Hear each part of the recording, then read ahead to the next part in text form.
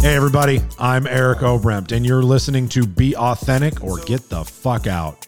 We talk about real shit, what's on our minds, and don't give a fuck if it makes you feel a little uncomfortable.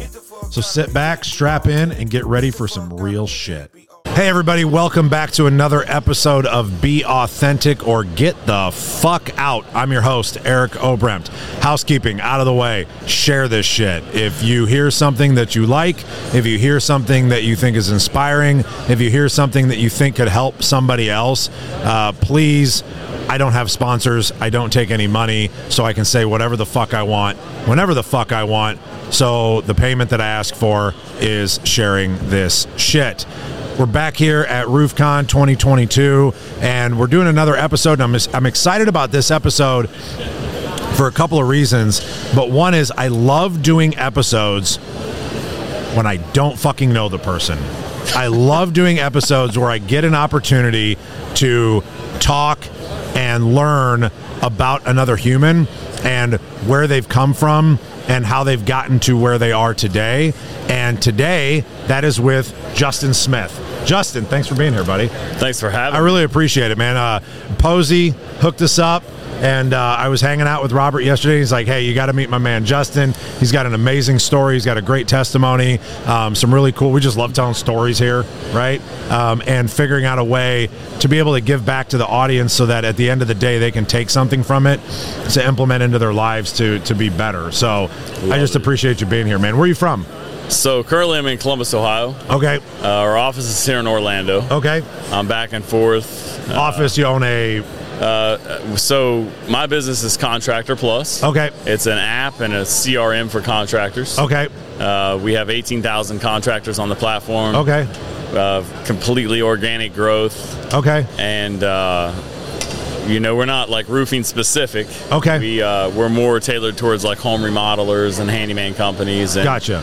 But we are doing some pretty interesting stuff. Yeah. At one end of the market, you got Service Titan, and they fulfill all of the needs of the service businesses and Job Nimbus and there's 20 of them. Yep. And on the other end of the market, you got your GCs, your master developers, your project managers. Right. And they have Procore and Buildertrend. Right. I don't know if you've ever used either of those. No, I've been approached by all of them, right? But they're too much. Yeah. So, but the problem is all of these businesses are addressing problems within the company within the organizational unit. Yeah. And none of these businesses are addressing the way contractors actually network and do business at large. Okay.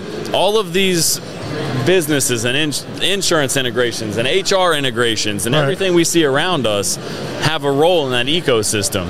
But when everything's siloed and they have to go to 10 different places to solve their problems and streamline their entire operation, it's just not practical. Right. It's not cost effective. Right. So when did you start this?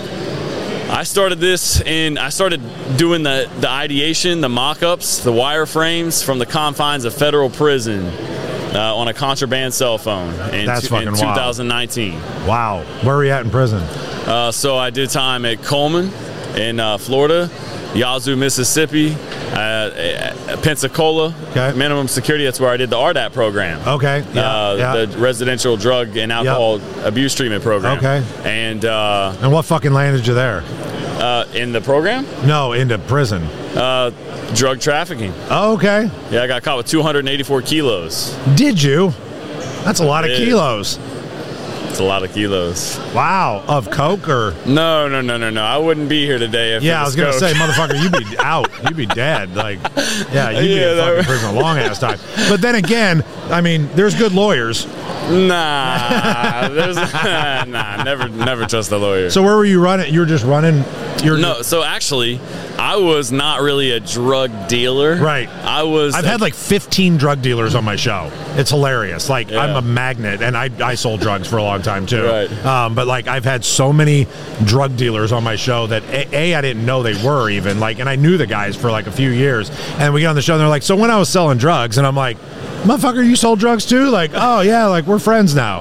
That's hilarious. But sorry, you weren't a drug dealer. You were a facilitator. So I was a distributor. Okay. I was playing poker one day, and this guy slid a little packet across the table, and he said, "Hey, Justin, I need you to find out what they're putting on this stuff." And this stuff was Damiana and marshmallow. It's like loose leaf herbal stuff that you can smoke. It tastes terrible, but the junkies or not necessarily the junkies, but the police officers and firefighters and people that get drug tested that don't want to pop positive for THC, they go buy this stuff in the smoke shop so they can still get high and not lose their job. Okay. So that was the bread and butter for all of the smoke shops. Okay. And the guy that I was was a friend of mine. Is a friend of mine. Yeah, I was just going to ask, is or was? Yeah. Is a friend of mine. Okay. And I mean, he wasn't really doing anything illegal. The thing is like, everyone refers to spice as K2. Right. But K2 is just a brand of spice. Okay. And what they were doing was taking a chemical from China called JWH18. They were spraying it on this legal herbal something blend, which is marshmallow and Damiana, or however you pronounce it. Yeah. And bagging it up. 1 gram of Pure Chem would make 10 to 15 grams of finished product, and they're selling it on the shelves at $25 a gram. Oh, shit. I get a kilo of the Pure Chem for $1,200. From where?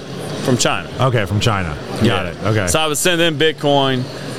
They send me like 100 kilos at a time, and I couldn't get it fast enough. Wow. It was selling so much that it was the largest synthetic analog seizure in U.S. history at the time. Really? Yeah. Analog seizure. What's that mean? Yeah. So what we had at the time wasn't technically illegal. Okay. It was immoral. Right. By my values and my principles today, Right. I don't want to be part of the problem. Right. But I had to go through that to get to this point. Yeah, of course. But so it's gray area, and anybody that's done any business at all has done something In the gray. For sure. I remember back, maybe I shouldn't, it's past the statute of limitations. Yeah. I remember back running a real estate company, and I had my notary seal Yeah. all day. Yeah. And I don't think anybody's coming after you after that. but that's definitely illegal. Yeah. So, so what happens is, in other countries like China, a substance is either scheduled or it's not. Right. If it's on the schedule, don't sell it. Right. Or you'll disappear. Right. But if it's not, then you're good to go. And not only that, they'll give you like 9 months to liquidate everything before they schedule it. In the U.S., so in the U.S., it's like, wait a minute, this substance produces a similar mind-altering effect, so I don't care if it's on the schedule or not, we're just going to charge them with that substance, even though that's not what it is chemically. Really? Really. So it's called I learned something new today. the Federal Analog Act. Federal Analog Act. Yeah, so you got the Controlled Substances Act and you got the Federal Analog Act. The Controlled Substances Act is everything that's like Schedule 1, 2, 3, whatever, all of your scheduled substances. If something isn't controlled yet or isn't on that schedule yet, then it can be covered under the Analog Well, who the Act. fuck defines what it if it is or not? So Does someone define it? I believe that happened during the Reagan administration, 1984, 1980. They implemented a system where they review the schedule. Okay. And then they determine what needs to be added to the schedule. And now No, but I mean for the analog. the DEA toxicology lab. Okay. So it comes back, and if they determine that it produces that similar effect, Okay. then they're just like, well, whatever. For now, we'll just go ahead and charge them with what it is. Like, we'll just charge them with marijuana. Right. And when we find out what it really is, then we'll adjust. Gotcha. So here, this is another really crazy thing. Not to go too far into this topic. Go into it. So in the federal interesting. system, I don't know about the state system, but in the federal system, they have what's called the marijuana equivalency table. Okay. So if you get caught with cocaine, if you get caught with methamphetamine, if you get caught with heroin, if you get caught with any of the other drugs, Yep. doesn't matter what it is, they charge you with that drug. Well, let me take that back. They charge you with conspiracy to possess or transact in that drug. Right. Because a conspiracy charge always sticks. Right. But so they'll charge you with that drug, but then they relate it to marijuana. It doesn't make any sense at all. So they'll say, for example, the substance that I got caught with, they tried to say that 1 gram of what I had was equivalent to 500 grams of marijuana. Oh. But how do you come to that conclusion? Right. They don't even react in your brain the same way. It doesn't even affect your body. I don't know. Has marijuana ever killed anybody? Peace, man. I don't know. So it's like, yeah. so that's how the feds do it. Regardless of what you get charged with, they relate it to they have some conversion. So they got you with how many kilos? They seized 284 kilos of methadone. Okay. Which was BKMDMA, which was synthetic molly. And so when we were distributing JWH-18, the most that ever happened was I got a couple letters from the FDA. The FDA sent us letters saying, cease and desist, stop selling this, people are misusing it. Nobody kicked in my door, nothing bad happened.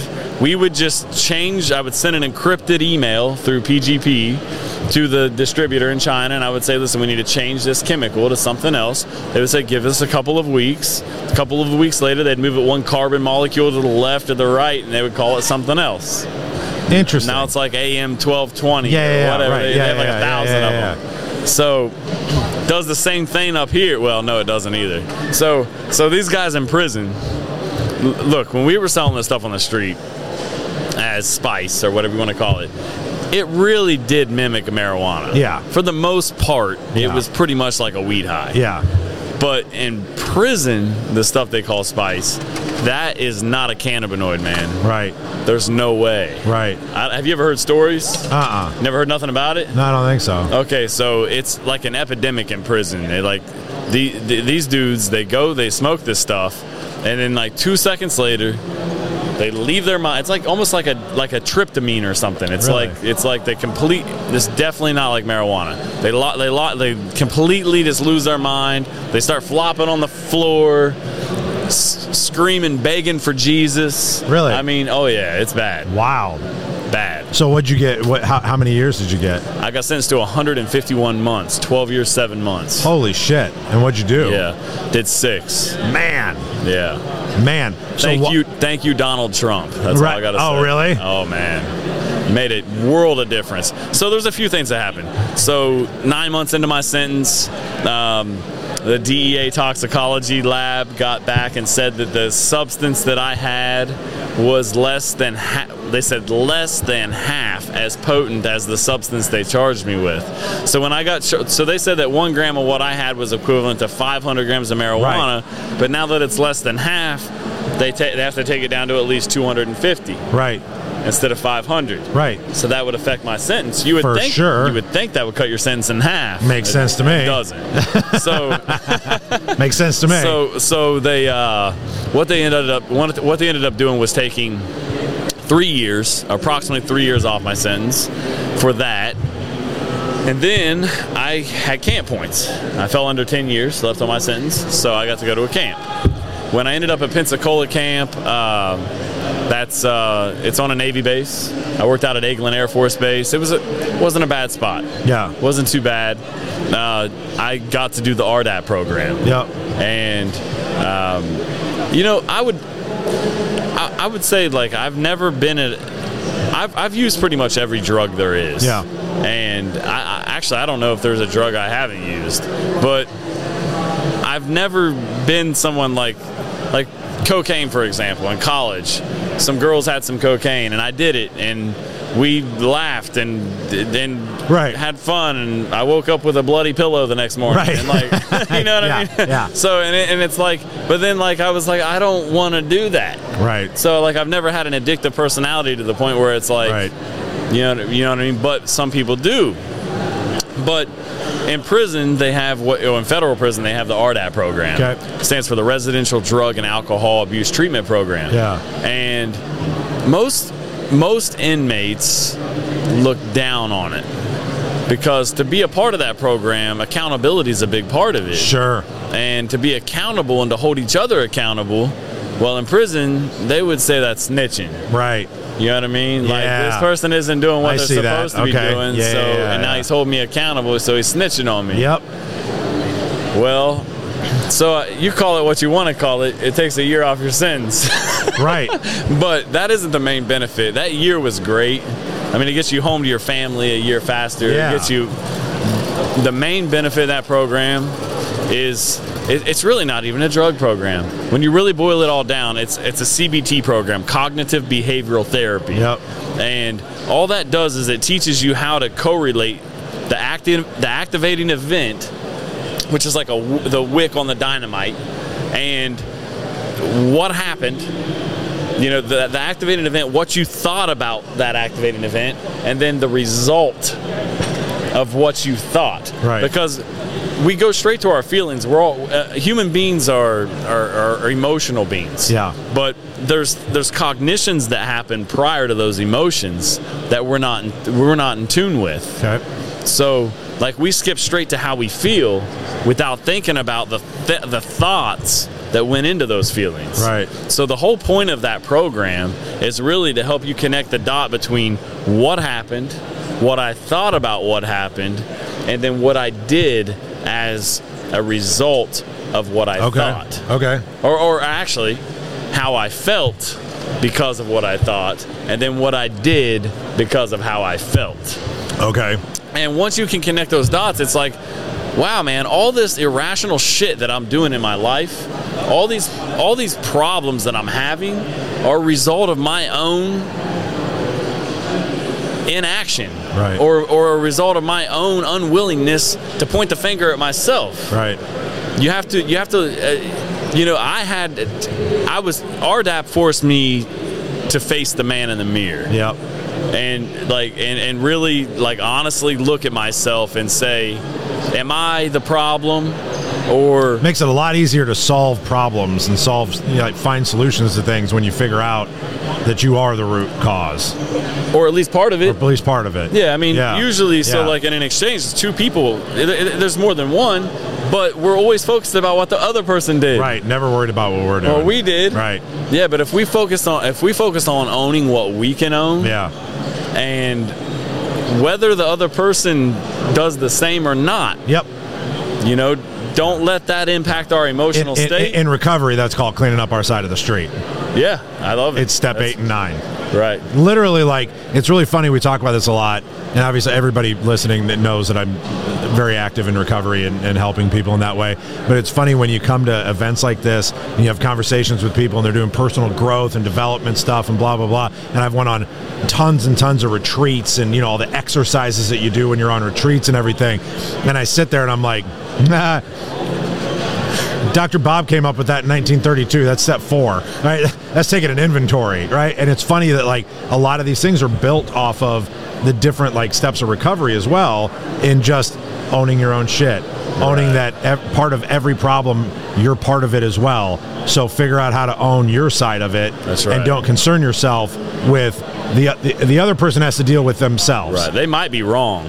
In fact, they probably are, but it doesn't matter because you can't fix that. Yeah, that's right. You can't fix that shit. You. Yeah, I love that. Yeah. That's awesome. So then you to get to the end of that story though, where we started, was that then you started your business on a contraband phone. Tell me about that real quick before we wrap up. I will say that's pretty cool. I will say this though, it is a contradiction. I take this CBT program that teaches me rational thinking. Right. Okay. So I learn in that program clearly if you get caught with a cell phone, you're getting kicked out. Makes sense. And going back to a higher security prison. Yep. It's a big no-no. And they would teach you, okay, this is a clear-cut rule. Yeah. Don't do this. Yeah. So I didn't do it. While I was in the program, I didn't have a phone. Right. But as soon as I got out of the program, I got that year off my sentence. I started working off base. I got a phone. Right. And I got a phone because I had a little SEO company that was still making money. and I needed to have more. I got power of attorney for my girlfriend at the time. God bless her soul, and my mother, and they kind of handled everything. Spent most of my money, but but you know what? I never had to ask anybody for anything, right? And I was always provided for because of that. But long story short, I needed to be able to facilitate things in the business. Yeah, it was against the rules, right? And I guess if I was truly following what I'd learned in RDAP to a T, I shouldn't have done it. But I also know that the system, re-entry in the system, is a joke. Right. And they pay these people $65, $85, I don't know, $100,000 a year as a re-entry coordinator, and they do absolutely jack shit. Right. They don't do anything for you. Right. And so you were going to figure out your own re-entry. Well, I knew that, look, I'm not coming out to nothing. Right. I'm not coming out being a burden on my family. Right. I'm not coming out not being able to provide for myself or to be able to facilitate the lifestyle that I want for myself and my family. Right. You know, at the time, I went into prison at 27 years old. I'm 36 now. I lost some pretty important years. Yeah, a lot of time. I have no kids. I have no wife. I have no nothing. Right. I lost all those years. Yeah.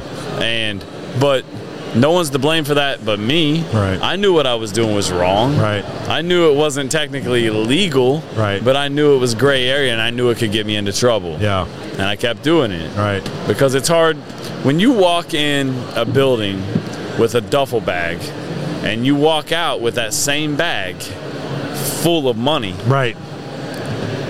You tell yourself you're only going to do it long enough to get what you need to fund other legitimate things, and we create these irrational justifications. Yep. But the reality is I don't know if you ever seen a duffel bag full of money, $2.4 million. Right.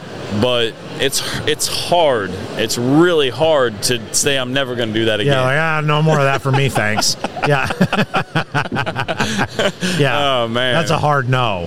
It's tough. Yeah, that's a hard no. That's so you got really the contraband phone, and who'd you call? Who'd you start calling? Well, so it wasn't, I did call, but most of what I was doing was I was hiring freelancers. Okay. I was hiring designers. Got it. My CTO. So you were basically building the business. Oh yeah. On if you that look, phone. I got released in prison. I got released from prison December 2020, and how were you paying them? With your people out helping facilitate the payments, or? Well, I still had money coming in from Serpify. You still had money coming in from there, so you're able to use that to facilitate. Serpify was making me almost my entire bid. I was bringing in like $7,500 a month. Oh, okay. Yeah, all right. It wasn't bad money. No, so you had money to play with. Yeah, yeah. It was. Well, I did. Yeah, I had money to eat. The most you can spend on commissary is $300. Right. So the rest of that, I paid my workers, and then we reinvested it to start building something. Yeah.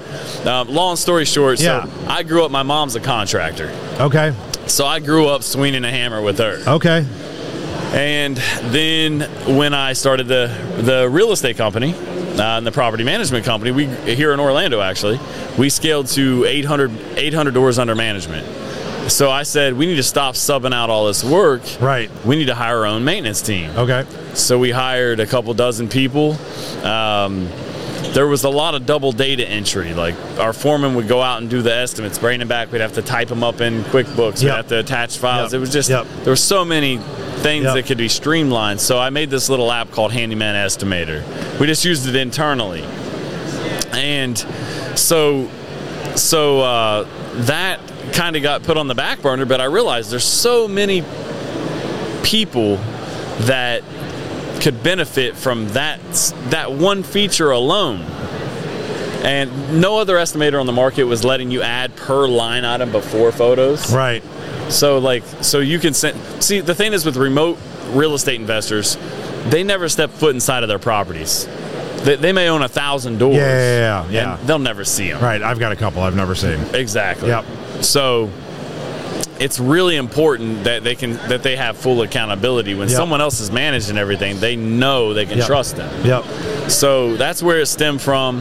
Now I realized there was a market opportunity to address the way contractors work at the network level and not just inside the organizational unit. Right. Meaning how they send work to one another. Right. How they collaborate on projects.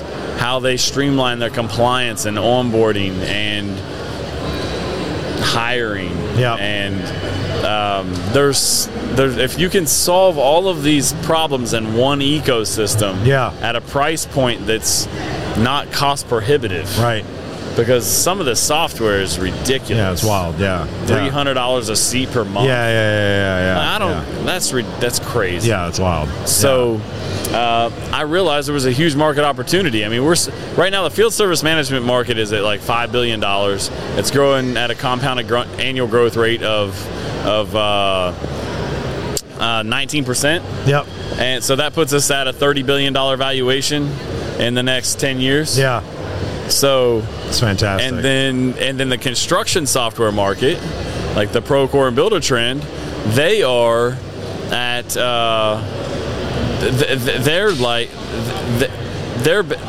at like a $10 billion market, and it's growing at 8%. So if you put those two things together, you're looking at a $45 billion market opportunity. Yeah.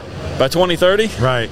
Let's go. And no one has actually solved the way that whole network works. That's called viral network effects. Yep. When you solve that, it's over. That's awesome. The name of the company one more time? Contractor Plus. Contractor Plus. All right. Hey, I apologize. We got to wrap this up, though. It's all good, man. I have had an amazing time getting to know you. I hope that we get to spend a little bit more time together or connect offline or whatever. And I want to get to know more about your business and what you do. And I love your story. I love the initiative. I think if there's anything that people can take out of this, it's it doesn't matter your fucking circumstances, right? You can find a way. You can find a way through it and figure out how to be successful, and you don't have to have your circumstances dictate what your outcome is going to be. Man. Right? Amen, so, brother. Justin, thank you very much for being here. And that's my personal brand, Justin on Success. Justin on Success. My saying is there's no time like now. Stop talking about doing it and just do it, because no one's going to do it. Love that. How do people find you on social? Justin on Success. Justin on Success. All right. Everybody, thank you for tuning in. If you heard something that you liked and you think somebody else should listen to it, please share this shit. And remember, everybody, be authentic or get the fuck out. Authentic. Get the fuck out if you can't be authentic. Get the fuck out if you can't be authentic.